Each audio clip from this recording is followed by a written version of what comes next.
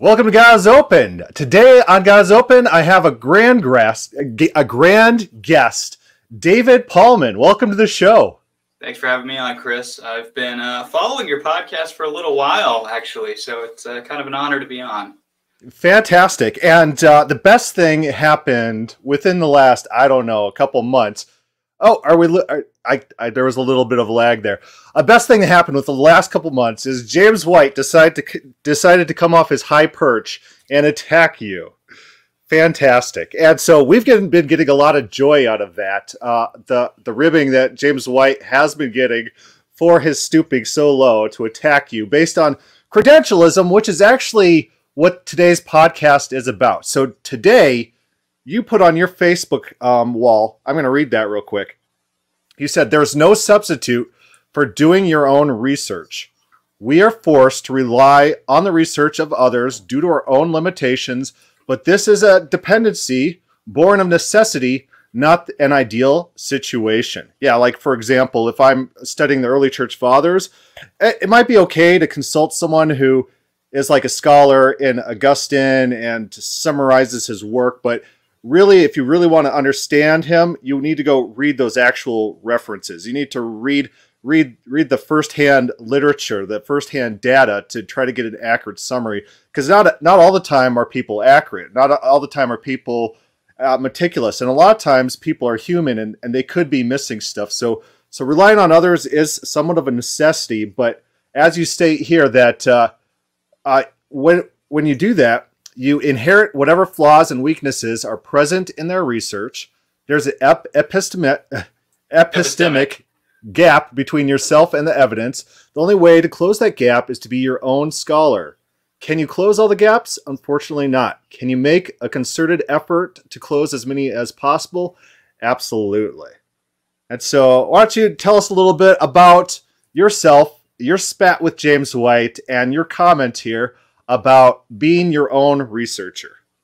All right, let's see if I can remember those three requirements. So about me, I'm not a terribly interesting fellow, but I kind of have been in the apologetics world. I have a YouTube channel called Faith Because of Reason. I've been involved with the Society of Evangelical Arminians. I've been a member there for, I think, four to 5 years at this point. So I've been involved in the Calvinism debate, arguing against them, as have you. In terms of the James White debate, it started with a Facebook post that I made, basically just saying that I didn't think that Greg Bahnsen, who's kind of he's like a sacred cow in the Calvinist camp. He was this big presuppositional apologist in like the 80s and 90s, and I'm not a fan of presuppositional apologetics, and I just basically said I thought he was overrated, as are a lot of people in the Calvinist camp who are just kind of popular because they're good rhetoricians, like they speak well. Like James White, he's a great speaker. The guy has got skill, but in terms of substance, he doesn't have a lot to offer. And that's just true of so many people in the that are like popular in the Calvinist camp. But that's not to say everyone. Like I get that there are serious Calvinist thinkers, but usually they're the more obscure ones that you don't hear about. And really, that was the only point I was making in the post, was like, just make sure there's substance behind whoever it is that you're listening to. Don't be taken in by because someone's a good speaker.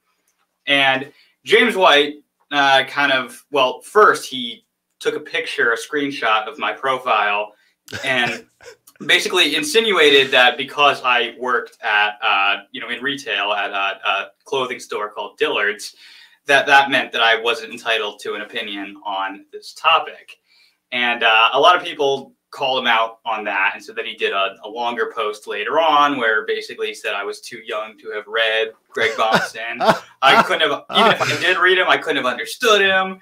And and then I did a book review of his book, The Potter's Freedom, with my friend Will Hess over on the Church Split, and he's been now responding to that book review. A 3-second story. I was debating someone on Gnosticism, and they're like, "Have you ever read any Gnostic texts?" I'm like, here's a couple links to YouTube of me just reading straight from the Gnostic texts. It was the most glorious thing in the world. But that reminds me of your thing. You do a book review right after he says, "Oh, this guy's never even read this." It's like, what? this is how disconnected from reality these people have to be, is that they just have to deny facts about reality to make their worldview fit. It can't be that you have genuine disagreements. You can't genuinely just understand him or genuinely understand Calvinism. No one could genuinely understand Calvinism. It all has to be dismissed out of hand. They can't know what they're talking about. Yeah, the idea is like, well, if you understood it, then of course you would agree. So yes, there's no room for reasonable disagreement there with people like White, which is unfortunate, but that's the situation. I don't know if you want me to comment on the post, but just basically the point there that I was making was that there's kind of always a problem when you're relying on the research of other people. And I acknowledge we have to do it. Like, we can't master everything. But when you're doing that, any problems that are present in another person's research, if you're just accepting their research, then you get those problems as well. And so kind of the only way to close that gap, as I put it, is to actually do the research yourself. And so that was the mentality behind that post. Yeah, absolutely. And what I've discovered in my time on this earth is that credentialism is just credentialism. It doesn't necessarily represent the quality of an individual or the depth of their thinking. It represents how much time they've spent being institutionalized and passing certain tests. It doesn't even necessarily demand that they grasp the concepts being discussed. People get degrees all the time, and it's just by putting in the effort, like low intelligence individuals. I was debating with someone, it was a Calvinist, coincidentally, where I was saying, your ideas are basically Platonism.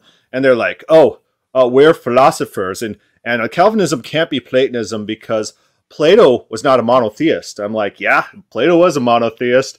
And they're like, no, he wasn't. He talked about the Greek gods here, here, and here. I'm like, look at those references. I don't see any Plato name. I see there's the Socrates or whatever. And then they go with this, they're freaking out like, oh, he was just writing by the name Socrates, and he secretly believed in everything Socrates says in every... It's like, you guys have no understanding of the Platonic dialogues whatsoever. How the subtleties involved in what he's communicating and when he's communicating, and the depth of what he's talking about. You don't understand Parmenides and his discussion about the one, or his public lecture on the good, where everyone shows up to this lecture where they thought they're going to a lecture on what it means to be good, or what good things are, and then they get this treatise on the one, the ultimate deity, something like that. They're all confused because that's what he actually believed in, despite sometimes his characters in his text talking about various deities. So these people with a philosophical degree are trying to just demean me. Oh, Plato's not a monotheist. Well, Justin Martyr sure thought he was, and Justin Martyr was himself a Platonist. So you're telling me that actual legitimate Platonists who follow Plato, you understand Plato better than these people? Fantastic. Your degree is worth so much. I care so much about everything you learned and your contributions to this dialogue. A lot of these people with these degrees, they're not focused. So their studies aren't going to be focused in the particular topics, especially topics that they think they're qualified to discuss.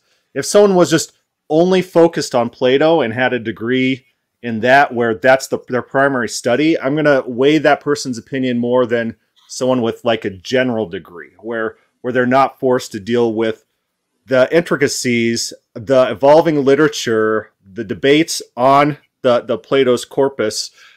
I'm going to trust those people with the focused degrees a little bit more than those general degrees. Yeah, and I think it's important to, observe that we are not opposed to credentials per se. I mean, credentials are a fine thing to have, but specifically to credentialism, you don't have to have the credentials in order to have a relevant knowledge base.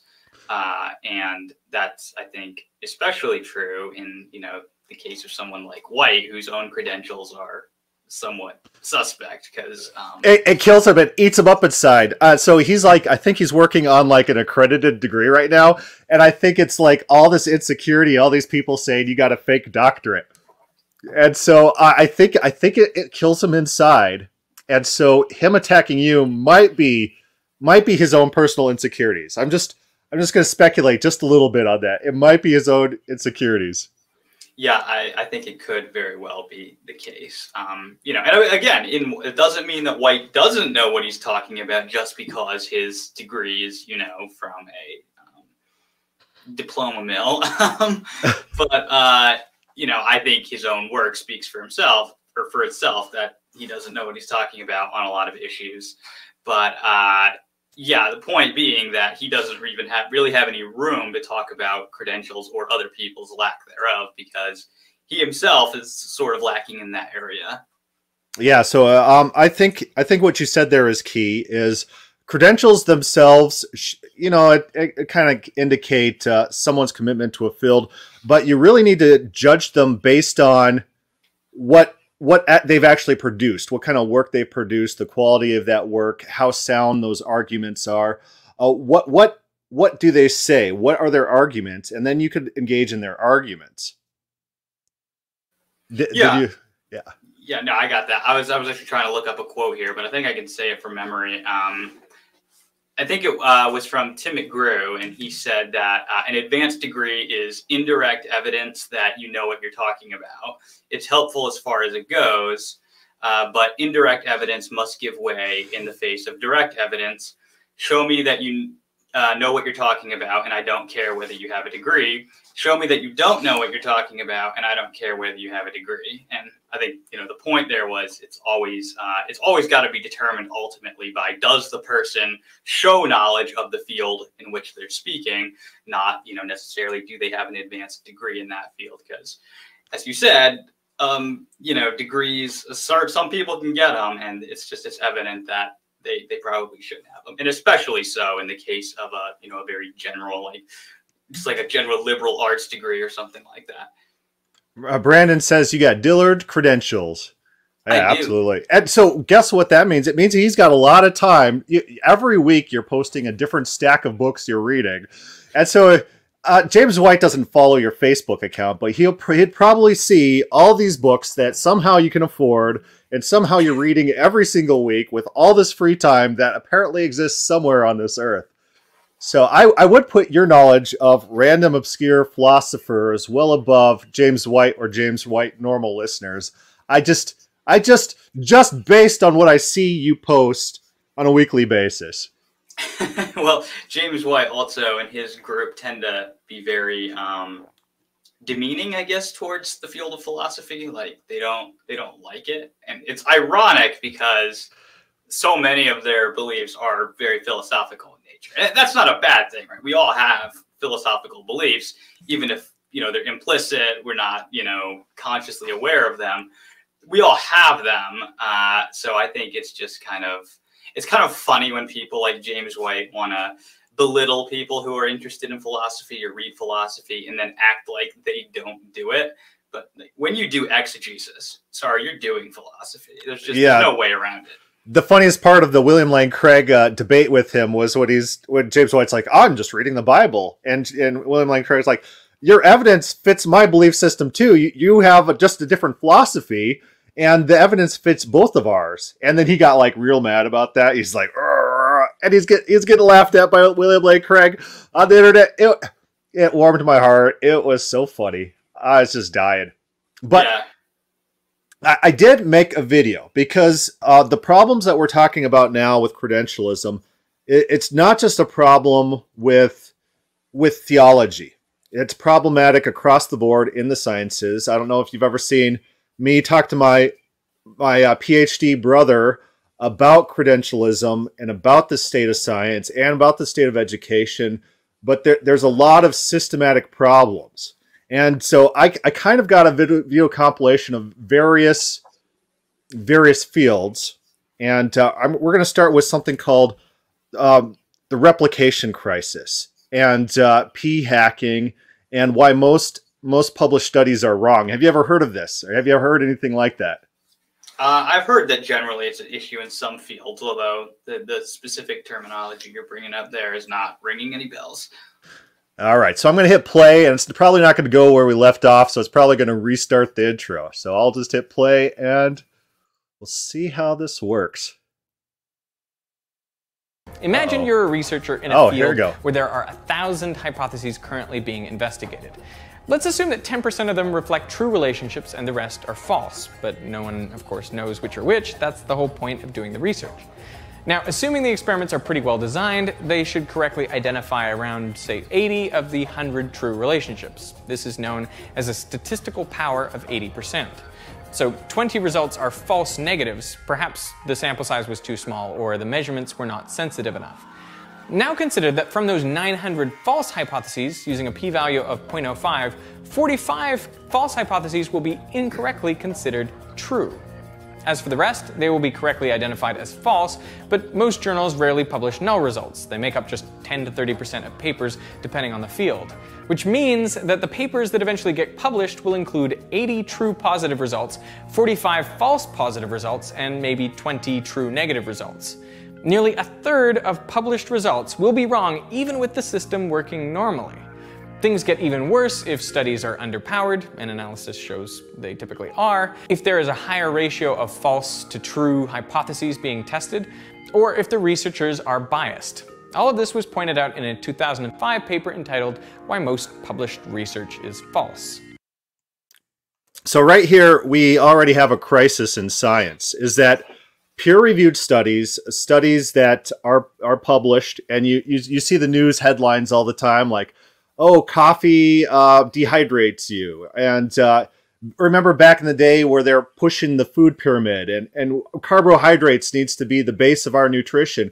Like, these types of things are not really true. Like, it turns out years later that the whole food pyramid is completely bogus, and it turns out that coffee doesn't actually dehydrate you. A lot of these studies get pushed out in the field that are actually false because of just the way science publishes papers. The peer review process works. Yeah, and I think that there's also something to it that there, kind of when you're in a field of study, then there's, I guess, a motivation to discover something that's new and different. And so that can, get people barking up the wrong tree, as it were, because they just want to discover something that's new and different. And, sometimes their drive can get in the way of their scholarship or their research. And so they'll, publish something prematurely. And so that's why, you'll later find out that, oh yeah, that was bogus. I think I do have a clip. I think on the next clip I have is that guy talking about that very subject. So let's see what he says there. Scientists have huge incentives to publish papers. In fact, their careers depend on it. As one scientist, Brian Nosek, puts it, there is no cost to getting things wrong. The cost is not getting them published. Journals are far more likely to publish results that reach statistical significance. So if a method of data analysis results in a p-value less than 0.05, then you're likely to go with that method. Publication's also more likely if the result is novel and unexpected. This encourages researchers to investigate more and more unlikely hypotheses, which further decreases the ratio of true to spurious relationships that are tested. Now, what about replication? Isn't science meant to self-correct by having other scientists replicate the findings of an initial discovery? In theory, yes, but in practice, it's more complicated. Like, take the precognition study from the start of this video. 3 researchers attempted to replicate one of those experiments, and what did they find?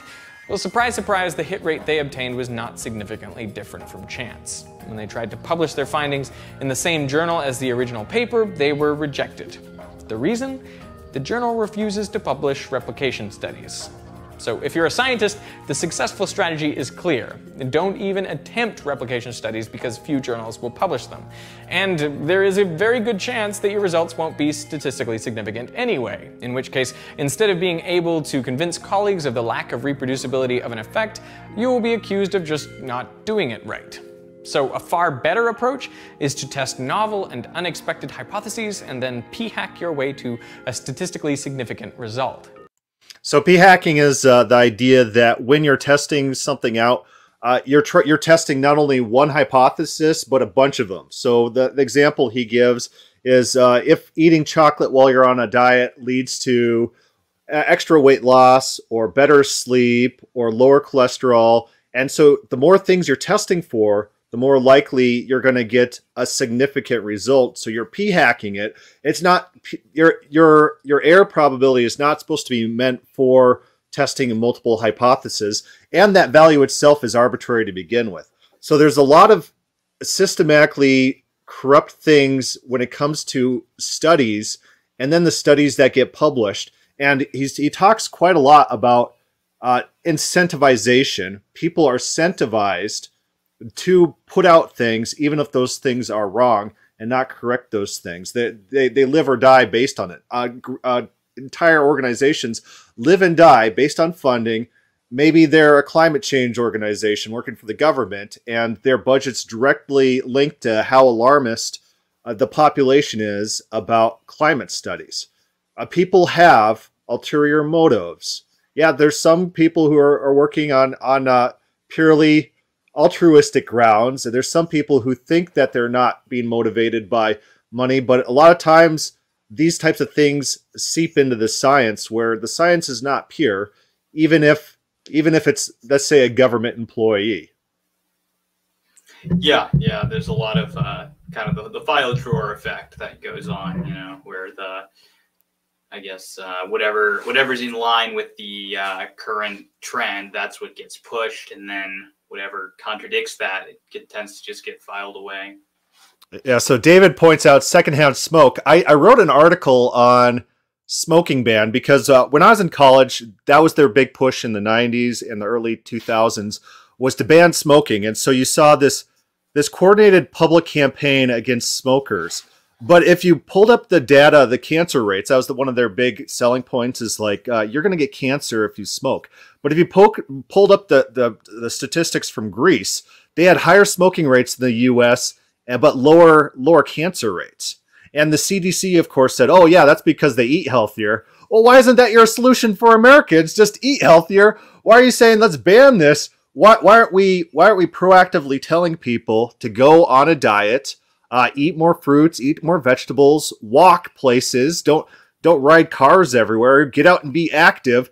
That could do it could go pretty far in reducing our death rates. But you don't see the CDC doing that. Yeah. It's like COVID. One of the primary comorbidity is being overweight, but you don't see the CDC and people promoting healthy lifestyles, working out, getting your life together, not drinking soda every day. I got a pop here. Not drinking soda every day, working out, and just cardio. You don't see them doing that. You ever notice how the messages get crossed sometimes too?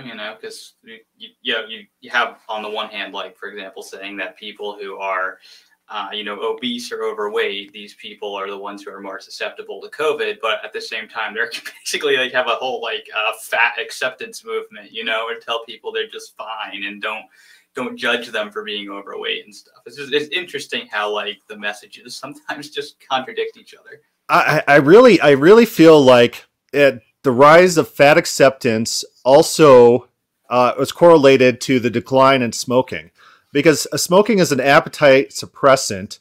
And so you're telling all these people not to smoke, and then people are getting fatter. And then you're basically saying, oh, you're not smoking. That's good. You're getting fat. Yeah, that's okay. Something like that. That's what it feels like happened in American society during my time in college, and then thereafter. Right. So I'm going to keep hitting play. Our next clip is going to be Joe Rogan. And Joe Rogan's interviewing Lindsey James. And Lindsey James and a couple of his friends decided to write a bunch of fake papers for peer review publication. A whole bunch of them. And they got a ton of them published. So let's listen to them talk about that. Let's explain what you guys did. Yeah, so we started about a year and a half ago now. It was last summer. We started writing a bunch of academic papers for the journals that represent these fields. And so everybody understands what an academic paper is getting out of the gate. This isn't like an op-ed that you dash off for Washington Post or some magazine or whatever. This is a thing academics work their careers to write one or two of these a year. Yeah. And so they're really hard to write. They're supposed to be hard to get published. So we wrote 20 of them in 10 months. And 7 of those got accepted. 4 were actually published. And then we got at busted. least 4 more. Yeah, we got busted, and at least 4 more were on track. Maybe 5 or 6 more would have gotten in. What's the difference between getting accepted and getting published? So the process with everything in academia is really slow, and a lot of people don't know this. So you send off this article. The editor looks at it, and the editor either gives it the thumbs up or the thumbs down. If they give it the thumbs up, it goes off to peer reviewers, and that process takes months. Often as long as, we had one paper that was 8 months under peer review. So the reviewers look at it, they try to figure out if the arguments are good, they try to figure out if the research is good, they evaluate that, they give extensive comments, they send it back to you, then you have to revise it according to whatever they say, make it better is what's supposed to happen. They made ours crazier. And so then they did every single time. We took the feedback and made the papers just the most extreme thing. Extreme things. And so then you send them back. So now you're probably 3-4 months in just to the review process, not to the writing, which should also take months. Yeah. And then the editor will either send it back to the reviewers to see if it was good enough, or they'll just evaluate it themselves depending on where it stands. And then they'll make a decision as to whether or not to accept it or reject it or ask for more revisions.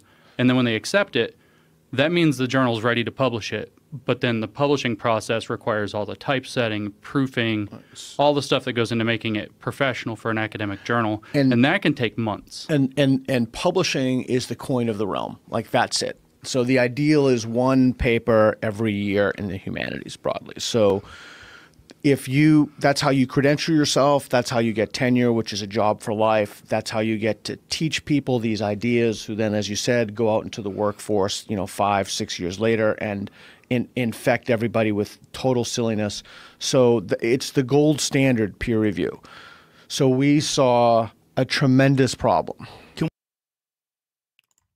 And so here's these guys just writing fake peer-reviewed papers with crazy ideas just getting published left and right. And it feels to me like the lowest IQ people on the internet are the ones who are always demanding a peer review paper for everything. You got a peer review paper for that? As if the peer review is some sort of magic process that eliminates all bias and actually gives us a gold standard of truth. There is a video that I forgot to splice in where it's an actual scientist in the field, and he's doing field work as he's talking about the peer review process, complaining about millennials who demand peer review. I forgot to splice that into this video, but it's pretty interesting. So, peer review papers. Are you a big advocate after I've been condemning them? I think that, the peer review process is helpful. So I think what we see in there is that it's helpful, but not perfect, right? So they had, I think you said 20 of these papers, right? And so of these 20 papers that should not have gotten published, right? 4 got through. So we see that, it helps weed out some of the craziness, but obviously it's not perfect. So I think we would have to be, obviously it's got to be determined by the content of the paper. It's not just like it's peer reviewed, so it's right. What that means is that, okay, there's been a vetting process. We've weeded out some of the craziness, but obviously weird stuff gets through because it's not a perfect process. Yeah, they actually talk about this. Greg says, who are these guys? This is James Lindsay, and he's on the Joe Rogan podcast. I think all I did was Google James Lindsay dog paper on YouTube, and you could get that clip. But they were talking about the process, and originally when they started the project, their papers, none of them were going through. They had to actually add all sorts of craziness, and actually all these papers that they're submitting are about social justice in the social realm. And that was their intent, to expose this particular field of science as being bunk. And so they had to just talk to the narrative, talk about privilege, and just dive in. And those are the papers that started getting accepted. They started learning the process. They just had to dive into the social justice craziness head first. Just go for it. And then they started getting accepted. Yeah, and like I said, it probably it depends on the field to some extent. So in social justice, it doesn't surprise me that you could get some crazier stuff in. I think in maybe some more rigorous fields, it would be more difficult to do that. But I think what it does show, again, is that a peer review process is certainly not perfect. It doesn't mean that what's being said is true or is, genuinely good research. A provisionist says, I'm so glad Fisher doesn't have the SteamYard link anymore. It probably will come back. This is a month on this non free version, so we'll see how that works out. But let's see what our next clip is. I'm trying to remember. It's probably just, this is Arnold Klein. So Arnold Klein is the economist. We talked already about social science. We talked about just normal statistic papers. This is a post by Arnold Klein, Economist, 2007, where he talks about the problem of intellectual inbreeding within the economics departments. He says at the very top departments, more than 90% of economists come from the worldwide top 35 departments. The top is almost entirely self-regenerating. So this is a problem, because what this means is that the economics field is very self-selecting. It doesn't have the wide diversity of thought that we'd hope it would have. And he talks about this down here, where the number of PhDs in economics is outnumbering the number of positions available in econ departments. And these econ departments are being staffed by the top PhD programs in these top departments. And so it's all inbreeding. It's all the same type of thought that's being propagated. And so you're going to find people like the Austrians. There was a news article. It's like, who saw this inflation coming? The U.S. is maybe at 10% inflation. The official numbers are about 7. House prices are about 30. I just ran an inflation calculator on the Coke. The Coke's doing pretty good. So if the Coke kept up with the official price calculator, it'd be 70 cents a can, but it's still around 30. So that's good. But our houses are up 30%. And so there's massive inflation. And all these experts have been informing Joe Biden, the Biden administration, the Trump administration, saying, you're not going to have these negative consequences. Go ahead and print whatever dollars. And all the Austrian economists and the Chicago School, they understand printing money causes inflation. And that's who saw this. Normal, rational economists who are not in this hegemony of thought, these PhD departments going out and propagating this nonsense that inflation is not going to happen if you just wildly print money. Yeah. Oh, go ahead, Chris. Oh, no, I don't know if you have any thoughts about economics, but that was, so my credentials is in college. I was a double major political science and computer science and math and econ minors. But I'm going to tell you right now that my degree in computer science did not teach me anything new about computer science that I didn't know before. It literally was credentialism. Things that I had taught myself were reinforced at this class.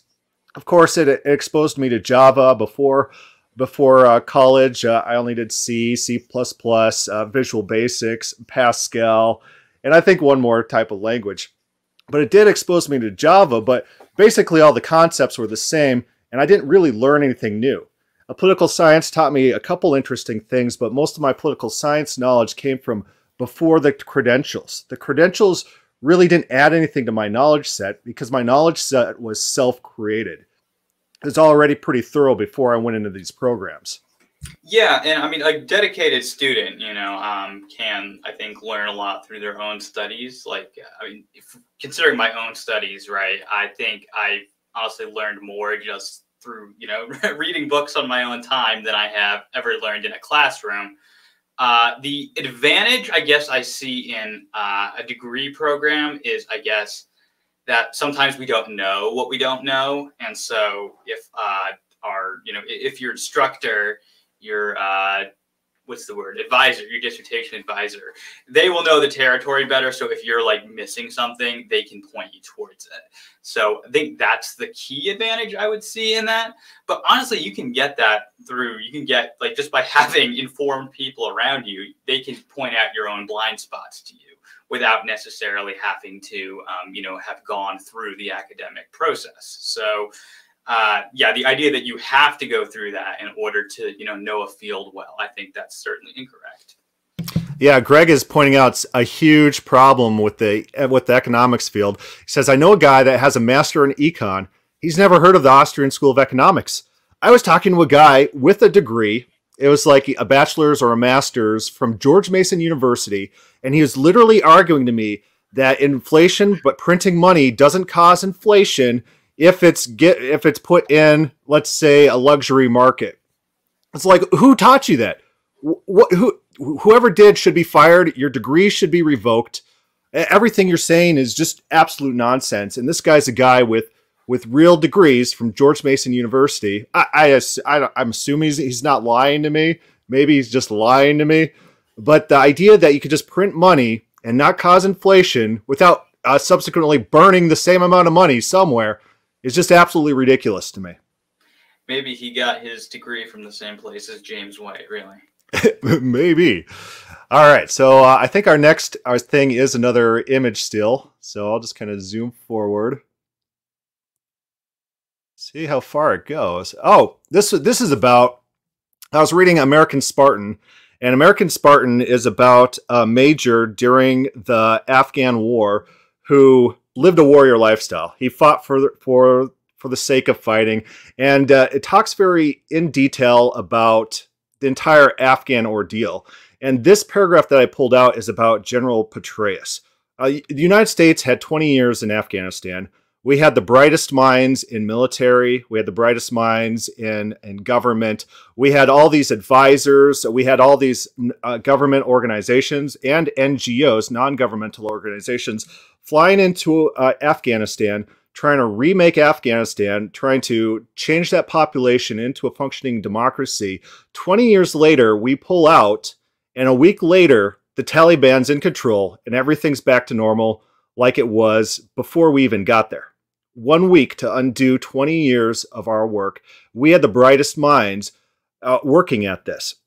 So just because people have experience in government, just because people have degrees like General Petraeus, just because people have experience in diplomacy and working with other people, doesn't mean that they know what they're doing. A lot of it is trial and error. A lot of it is misunderstanding human nature. And I think we get that a lot. People like to see other people as malleable. All you have to do is flip the right switches, and then you can force anyone into any mold you want. That's just not how people work. People are stubborn. People don't want to change. People have ingrained ideas that you're not going to dislodge. Foreign nation building is extremely hard with a group of people who are culturally diametrically opposed to what America is. Trying to turn them into a functioning democracy is not going to work. It was a failed attempt from the start. That these people with the right degrees, with the right credentials, they try to do this 20 years later. How many lives are gone because of this? Yeah, and I think there's something to be said for, the different types of tasks that are out there, right? So there are some issues where, being book smart, in kind of like a classroom setting, that's a good type of education to have for, whatever the task might be, but be that education, philosophy, maybe one of the more, armchair sorts of sciences, if you want to call them that. But when, you're talking about something like developing a country or something like that, or agriculture, like there's a lot more hands-on experience that people need there. And so being book smart doesn't necessarily mean that you're going to be capable for doing some of the more practical things. And so I think that that's an important point to keep in mind as well. Yeah, absolutely. The major that they're talking about here, he was able to build rapport with the locals because he really was a warrior, and it's a warrior culture. And through his actions, he is able to inspire their loyalty and as a proxy, loyalty to the U.S. among these. I think it was some Shiite tribes that he was working with. I think the Sunnis were by and large the insurrectionists, and then you had some Shiite. It's a huge mess. The Afghan situation, a huge mess. I don't envy any of these people. But our next example is going to come from Bob Enyart. And of course, Bob Enyart's a young earth creationist. And this is going to be when I know you're not a young earth creationist. That was one of the views that you changed on at some point in your life. Is that accurate? Yeah, I would be an old Earth creationist. So I still reject the theory of evolution, but I would hold to an old Earth. Yeah, but this is going to be a clip. This is him talking to Jack Horner. Now, Jack Horner is the individual who Jurassic Park, that was based off him, that main character with the hat. That character was based off of Jack Horner. And of course, they found soft dinosaur tissue, and he called him up and he offers him $20,000 to carbon date this dinosaur tissue. And what happens is pretty surprising that this guy would say this publicly, but he basically says, and we'll hear him say it, that he refuses to carbon date it because it will give ammunition to the creationists. That's the reason he turned down $20,000. And I was arguing with an evolutionist about this, about evolution. I'm like, these people are not, they're pundits. They're just as human as you or I. They're people. And as for an example, Bob Enyart offered $20,000 grant, free money, to carbon date this dinosaur tissue, and they refused it on the grounds that it would give creationist ammunition. And he just denied that this happened. He just said, that never happened. You're making it up. It's like the audio's out there, the phone call's out there. No one's denying this, but you have a worldview in which this has to be the case, because in your worldview, science is pure. People don't have ideology. People are not ideological motivated, and everyone's in it to try to get the most pure data and scientific results. That's just not the case. There's a lot of politics that go into science. So I'll just hit play. I wonder how long that's going to go. A test like this would just Okay, so here we go. just add another bit of scientific information that you would have at your disposal. And also, in that grant letter, we asked if it could be a blind test with 5 different specimens, and therefore then the museum could test 4 other specimens that you might want to have carbon-14 dated, and so you could put it all in the same batch, and those testing then will pay the cost of that. That'll be free to the museum plus the $10,000 grant.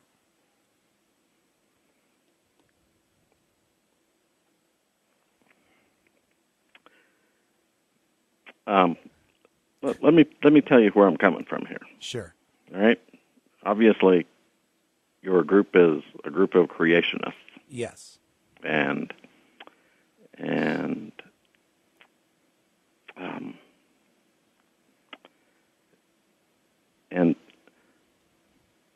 the spin they can get off of it, right, doing it, is not going to help us. Yeah. So even though it's just a scientific test, they're not asking for voodoo or anything. It's not actually a scientific test. That's what I'm trying to tell you. Carbon-14 dating something with soft tissue in it. Jack, if I could raise $20,000, would it be worth?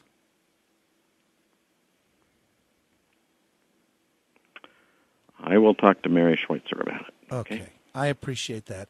And how about this? I'll resend you the grant letter with the amount of $20,000 in it. And then you could talk to Mary and we'll see where it goes. I want to know what group is sponsoring it. Okay. Mm-hmm. It's I mean I need some really specific details about. Sure. And don't just, tell it to me straight, okay? Of course. And so here you have an individual. He doesn't think it's a scientific test, not because he denies carbon-14 dating, but because he believes that the carbon-14 dating results is not going to give them any useful information because, of course, in his mind, the specimen is going to be well over 100,000 years old, which that's it. That's where he's starting. Bob Enyart's contention is that the specimen is under 100,000 years. And so the carbon-14 dating will give some sort of results. Yeah, and though I'm not a young Earth creationist, I'm not hostile to the movement, and so I do think that there are some interesting arguments in favor of young Earth creationism, and that it should be discussed. And so I wouldn't be the guy to say that there's no evidence for it. I would just say I think that the total weight of evidence reigns against it. But yes, in this kind of case, where it seems like you've got people trying to not do scientific research because they don't like where it could go. That's definitely like an unacceptable and even dishonest way of conducting oneself. Yeah, so this guy's the gold standard of archaeology. He's the gold standard. He's got Hollywood movies about him. And this is his level of anti-science, we'll say. He has some personal biases that are fairly evident, and he'd readily admit to them in a phone conversation. So it is interesting. The interesting thing is that the creationists did get a hold of dinosaur bones. Not all dinosaur bones are fossilized. They did do the carbon dating, and then they presented those results. The bones were dating more like 40,000 years, which that they shouldn't have any carbon in them. If they're over 100,000 years, it should be undetectable. But not contamination, because the results are fairly consistent no matter where you're testing a bone. So if it's going to be contamination, it would be like pockets of carbon here, pockets of carbon there. It wouldn't be a consistent carbon. So they presented, there's a group that presented these findings and then got kicked out of a conference. I got the audio where Bob Enyart's talking to one of these carbon-14 experts talking about the dinosaur bone dating and getting kicked out of a conference not because they found anything wrong with what they're presenting, but because they didn't like the implications. Yeah. But just for the sake of the audience, this was a presentation at a geophysical conference in Singapore last summer, and they did carbon dating on the bones of 10 dinosaurs from around the world, different respected labs, and they found significant quantities of radiocarbon, that is carbon-14, which should only last thousands of years, not millions. This is a significant find, and it seems to be a consistent find. That's correct. And the people who ran the conference took it out of the schedule after it had been presented because they said there's something wrong with the data, even though they didn't know what it was that was wrong, or in fact, if anything was wrong, but it just conflicted with their view of how old things should be. And so obviously it had to be wrong because it had the wrong perspective. But of course, if the question is, well, what perspective should we choose, then ruling it out of court to begin with is an improper procedure. And this was a conference sponsored in part by the American Geophysical Union. And from another interview I did with one of these scientists on this team, the president of the AGU went to the hotel room of one of the presenters at a different conference in San Francisco and basically sat and received the presentation privately. You know, the data, what they've done here is they removed it from the program rather than attempt to respond to the data. That's correct. All right. Now, to move on, the point that you make that since carbon-14 is everywhere, it can't be an anomaly. You know, at a certain point, this is a massive anomaly, or it actually starts becoming expected, and then you have to explain it not as just something weird, but as something that challenges your theory. And I think it's starting to get to the point where that's what's going on, which is, of course, I think why the people who ran the American Geophysical Union meeting decided to take it out of the meeting, because it's easier not to deal with it if it's not officially true. But this is an important point. The peer-reviewed literature is not always quite what it's cracked up to be because there's a filter in the way. And so he's talking again about peer-reviewed literature. A lot of times, you know, sometimes the organization has no choice but to censor, because if you platform a divergent view, it looks like it's endorsement of it, and individuals will try to cancel you for that platforming. I don't know if you've noticed this in the modern world, that there's a thing called cancel culture, and they'll try to destroy you, even if you just take a picture with the wrong individual. Yeah, and you know, the thing about peer review is this is, you know, a review by other people, right, who have their own particular views on things. And so if you're it's one reason it's kind of hard to get unpopular views put forward, because it's hard to get people to approve that. It's hard to get peers to approve that, the people who are doing the reviewing, if they're already hostile to the idea that's being put forward. So like I said, I think peer review, it's helpful as a filter, but again, it's not infallible, because like any filter, even a peer review filter can get clogged. Yeah, so I think my last example is going to be in the field of archaeology. And it might be a little bit longer of a clip. And so people like... This is an interview with Stone Age herbalist and Bronze Age perverts, of course, the most scientific of names. But they're talking about the state of archaeology and the revolutionary field of genetics. How genetics is revolutionizing archaeology in a way that academia does not like, to such an extent that people are disclaiming their own papers. They're pulling their names off of papers that might give the non-politically correct view about population genetics. And so Cassina had this idea that the Indo-European. So he's going to start with this individual named Cassina, which was the traditional view, and he's going to kind of explain it. But the idea is that most of culture can be explained by vast movements of civilization and conquest, that the pots stick with the people. And that was replaced with this idea in archaeology that pots just kind of migrate out. People are like, oh, that's a cool pot, and then they start making that pot, rather than migrating with a forceful militaristic society. But genetic studies are showing that there have been huge population replacements, and this Cassina guy was actually correct in his original hypotheses.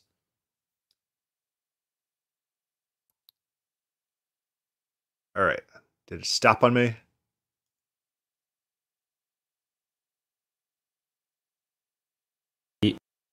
Indo-European languages spread through migration and through invasion. Yes. And you could trace this through the material culture, that the Indo-Europeans had moved from one place into another and had come to dominate Europe, which is why we all speak Indo-European languages. And this was basically the case up until the post-war era, when you had a total rejection of this premise, and this wasn't just, oh, we don't like this theory. This was everything about culture history from the ground up was dismantled and rejected. The idea that that material culture could be bound to one place in time, that it could be specifically tied to one group of people, and so far it went so far as to basically reject that migrations and invasions were ever really a historical force. So if you look at sort of 1960s archaeologists, they basically dismiss the idea of invasions and migrations altogether. So if you've ever taken an undergraduate course in archaeology, you often get this refrain: pots are not people. Pots are not people. So if you get pots in one place, it doesn't mean that people brought them. Pots are just, they have a life force of their own, and they diffuse outwards. They just magically appear. Yeah, any pause like that, well, let's take it back, I suppose. We fast forward to the development of population genetics, and that has really, this is why I called my article kind of Broken Open. It's really just blown apart this consensus. It's very interesting, the reaction. So if you dive into the Hark paper, you have geneticists like David Reich, and they were, even before the paper was published, you had 3 or 4 of their co-authors remove their names from the paper and say they wanted nothing to do with this paper because, and they specifically cited Cassina as the culture theorist. They specifically said, if we publish this, we are validating these older theories, and we can't do that. So he had to write, I think it was 120-page appendix to attach to the paper, basically saying that he wasn't defending Cassina's position, and that's about, I don't know, 10 times longer than the actual paper itself. But nonetheless, you had so many archaeologists absolutely terrified by this kind of this re-emergence, and one paper actually called it Cassina's smile, as the revenge of Cassina. Not really. You have to attach a confessional saying that you don't approve of certain uses of these ideas. So yeah, it's definitely, it's in that ballpark. But it gets more insane because you have these papers, and they've started to come out thick and fast now about how there needs to be a clampdown on commercial genetics testing, on how we should stop publishing things like eye color and skin color in papers, that we shouldn't be doing that anymore because it's fueling the wrong type of interest in their papers. And so this is just I see I see a great clampdown, or I see an attempt at a clampdown coming on genetics, where you have people saying, you can't list ethnicity of the participants, for instance, it won't just neuter it. That will just abolish the idea of population genetics altogether. And so the point of pulling all this up is all these fields are highly politicized. You have massive biases. In genetics, they don't like racists. Racists are really the people who are very interested in genetic studies. And so you have all these scientists, and they're like, uh-oh, the people who really love my stuff are all these racist people. And so, like, all their papers have to, like, decry racism, and then they have to dance around that because they don't like the implications of their own work. And so all these fields that we talked about, economics, biology, archaeology, even just normal data, just the way the data is presented with the p-values and p-hacking, all of it has systematic corruption and problems with it. And so I think the smarter attitude is be able to do your own research, be able to crunch your own data, be able to understand numbers, be able to understand statistical anomalies, what statistics actually mean, and how people use statistics in bad ways. I read Tammy Bruce's book. I don't know if you know who Tammy Bruce is, but she was a feminist back in like the 80s. But she was giving like domestic violence against women, and she was listening to one of her own advertisements on the radio where they came on and they said, men account for 2/3 of domestic violence recipients or something like that. And she was very mad in the way the data was presented. So she called up the radio station and said, no, you need to say that 1/3 of all domestic abuse is against women, because it makes women the victim rather than men, just in the way the data is presented. Because, of course, she had an agenda, and her agenda is women need to be the victim. We need to feel sympathy for women. It doesn't matter if men make up the majority of domestic violence or the majority of rape, as it is in this country, with prison stats. And so it's all about manipulation. There's all these biases. There's all these internal conflicts. There's just systematic corruption in the data. And so I think what you wrote originally on your page is incredibly insightful. We need to start doing research for ourselves. We need to dive into, if you're doing theology, dive into the masters, dive into the original works of the church fathers, dive into ancient Near East literature if you care about their worldviews and how they see things. Dive into Second Temple literature, or maybe even the Dead Sea Scrolls and all the non-canonical literature to kind of understand the worldview at those times. Just don't take someone's word for it. Or if you do, trust but verify. Is that your idea? Trust but verify? Yeah, I said in the post, right, that obviously we can't master everything, right? There's a lot of evidence out there. You got to pick and choose your own fields. So, I mean, relying on experts, there's places where you have to do it. It's generally better to rely on experts than, disreputable people because there is some kind of a vetting process, but it's an imperfect vetting process. And so, yes, it's better, if possible, where you can, be your own scholar, do your own research for yourself. That's really the only way to have kind of the close link to the truth, which I would hope that we would all want. And so, yeah, that was the heart of the post. Yeah, so Patrick writes a question. He says, I don't understand why this pot idea is such a big deal. Why are people emotionally invested in how a pot got somewhere? It's just like IQ studies. People don't like IQ studies because it gives us some sort of metric where we could say one person's better than another. Again, I don't think so. A high IQ person is just as valuable as a low IQ person. They're both unique imagers of God. They both have individual value, but people intuitively see someone with a higher IQ as being better of a person. And so with these cultures, if one culture is dominant and goes in and sweeps out another culture, if the Aryans come in from the steppes of Europe and sweep through Europe and conquer everyone, then you could, if you're ranking cultures, ranking civilizations, you could say, oh, they're objectively better than the people they conquered. Case in point, they conquered them and replaced them. And so people don't like this hierarchy, any hierarchies in which you can say one group of people is better than another. Again, all of that is subjective. I personally don't think the culture who could kill the most of the other culture is the superior culture. I don't think that's a good metric, but some people do. And the people who really hate this idea of cultural migration, those people do value those things. They think in those terms. Yeah, it's important, of course, remember that everyone is distinct, right? There are differences among people, and unfortunately, people will try to, seize upon that to try to say that some people are better than others. And the fact of the matter is we're better than other people at some things, and they are better than us in other areas. And so, we're all valuable because God has made us that way. But, we have different talents and stuff. It's important to acknowledge that. But again, like you said, keep things in perspective.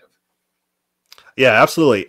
Imagers of God are valuable, whether or not they have someone with Down syndrome is a valuable human being. They're precious in God's eyes, and they have intrinsic internal value.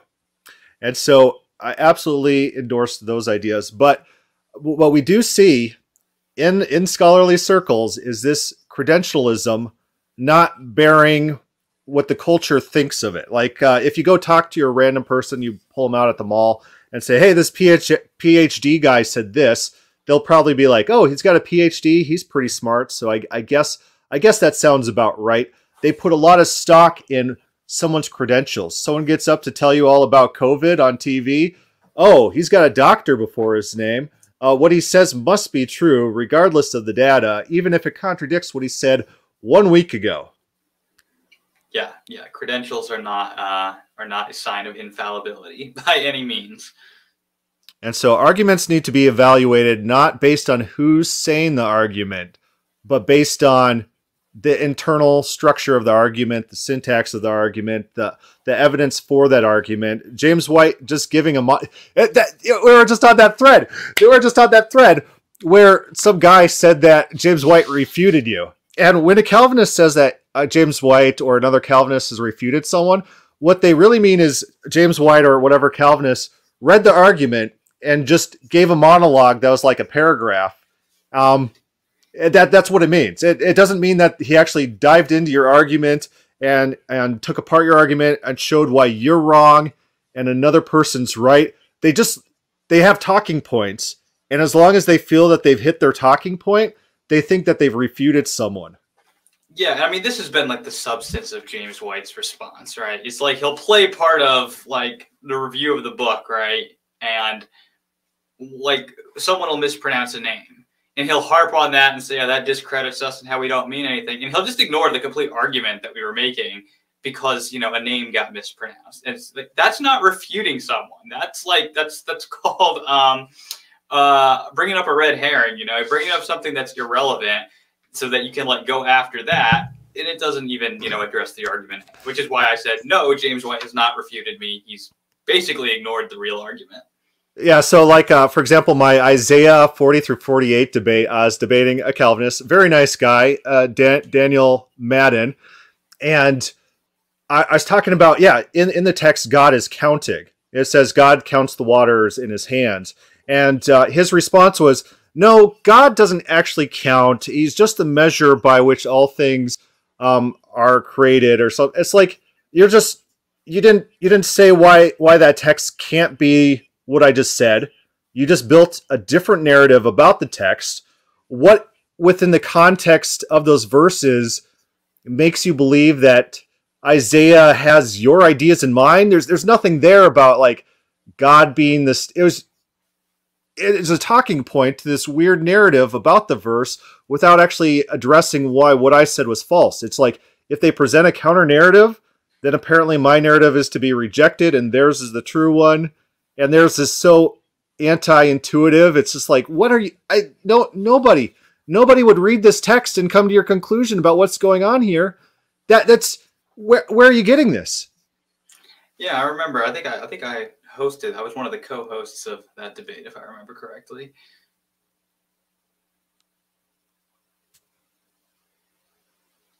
Did we pause there for a second? Yeah, but I thought that was really funny. So he's like, yeah, Isaiah has a secret narrative. Well, of course, Isaiah throughout Isaiah 40 through 48, Isaiah's just like, yep, God teaches, God learns, God reacts to new events, God listens to prayers, God gets angry and frustrated.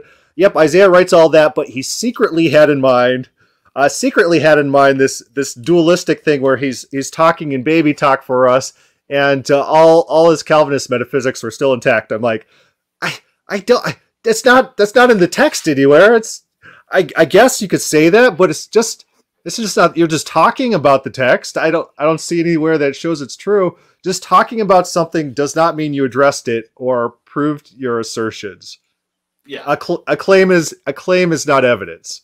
Right. What can be asserted without evidence can be rejected without evidence. Yeah, Patrick says this. I've noticed this. I want to discuss a point with Calvinists. They say X, and I present a counter argument, and they say X again, like their assertion is just self-evident. Or and so they'll quote a famous Calvinist in support of it, like that's proof of it. It's like, have you ever heard of A.W. Pink? Let me give you one of his rambling sermons with just allusions to Spurgeon. It's like, I don't care about what Spurgeon said. Well, why am I putting any stock in this guy? Is what he says accurate? Maybe. I feel like internally, this is what convinced them of Calvinism. And so they think it's going to work on you. It's like, I read Spurgeon and look at the structure that he said this in. Isn't that pretty nice? Isn't that, but no. Oh, okay. I guess we could close about there. We're just over an hour, and I thank you for joining me. Do you have any closing thoughts or closing words for the audience? No. Just want to say thanks again for having me on. Appreciate the perspective that you have over here, and keep up the good work. Yeah, thank you. I think all the examples I grabbed today was just what I thought between when you posted this 8 hours ago and like right before the podcast. And so there's many more examples of corruption in science. These are just the ones that were on the top of my head that I could rally up in like one day. But there are more. People are fallible. People are humans. People have biases. People have agendas. When people are talking to you, you got to wonder, what are they trying to do? What's their goal here? What do they gain? What are they trying to prove? Where are they coming from? What's at stake? If Jack Horner came out as a creationist, he'd lose his entire job. He'd lose everything. He probably has a pretty good incentive not to be a creationist. Maybe just not saying creationism is correct, but he probably has a very strong social incentive to continue on with what he's doing. James White as well. James White would lose absolutely everything if he came out as not a Calvinist. He changed his mind, became an Arminian. He'd go broke. No one would listen to him anymore. He's burned all his bridges too, so it can't be like one of those conversion things where it's like, I was a former Calvinist. He's burned all his bridges. It would not. There's a lot of social pressure. Yeah, and I think just beyond, obviously like social and financial things, I think just James White's ego would just never let him admit that he was wrong about. I mean, I've never heard him admit to be wrong about like a little thing. He's not going to admit that he's wrong about like the foundation of his entire career. Yeah, that's a debate tactic. Never give an inch on any issue ever. And that's one thing he does. And it's one thing in his debate with John Sanders. John Sanders gives inches everywhere. John Sanders is like, yeah, that could be true. It could be this as well. He thinks he's in a normal discussion. He's not in a normal discussion. You're not interacting with someone who wants to think things out with you. You're in a discussion with a rabid wolf who wants to destroy you at all costs. You're not there for the same reason. And that's why James White, James White is good, like I said, at debate and at rhetoric. That's why he likes the live debates, and that's what he pushes for. Because the man is not, engaging with like the best defenders of open theism or the best defenders of Arminianism in the literature. He doesn't go there. He tries to keep things in, because he'll get eaten alive if he tries to, actually engage these people in writing, which is what, the scholars are used to doing. If he just wants to get them to where he can like basically roll over them by using his personality there. And I think that's it's not wrong to play to your strengths, but it's just pretty obvious that that's what he's doing. Yeah, absolutely. All right. Well, thanks for joining me, and thanks everyone in the comments. If you have any further comments or questions, put that down below or start a thread in the God is Open Facebook page. Thank you for listening.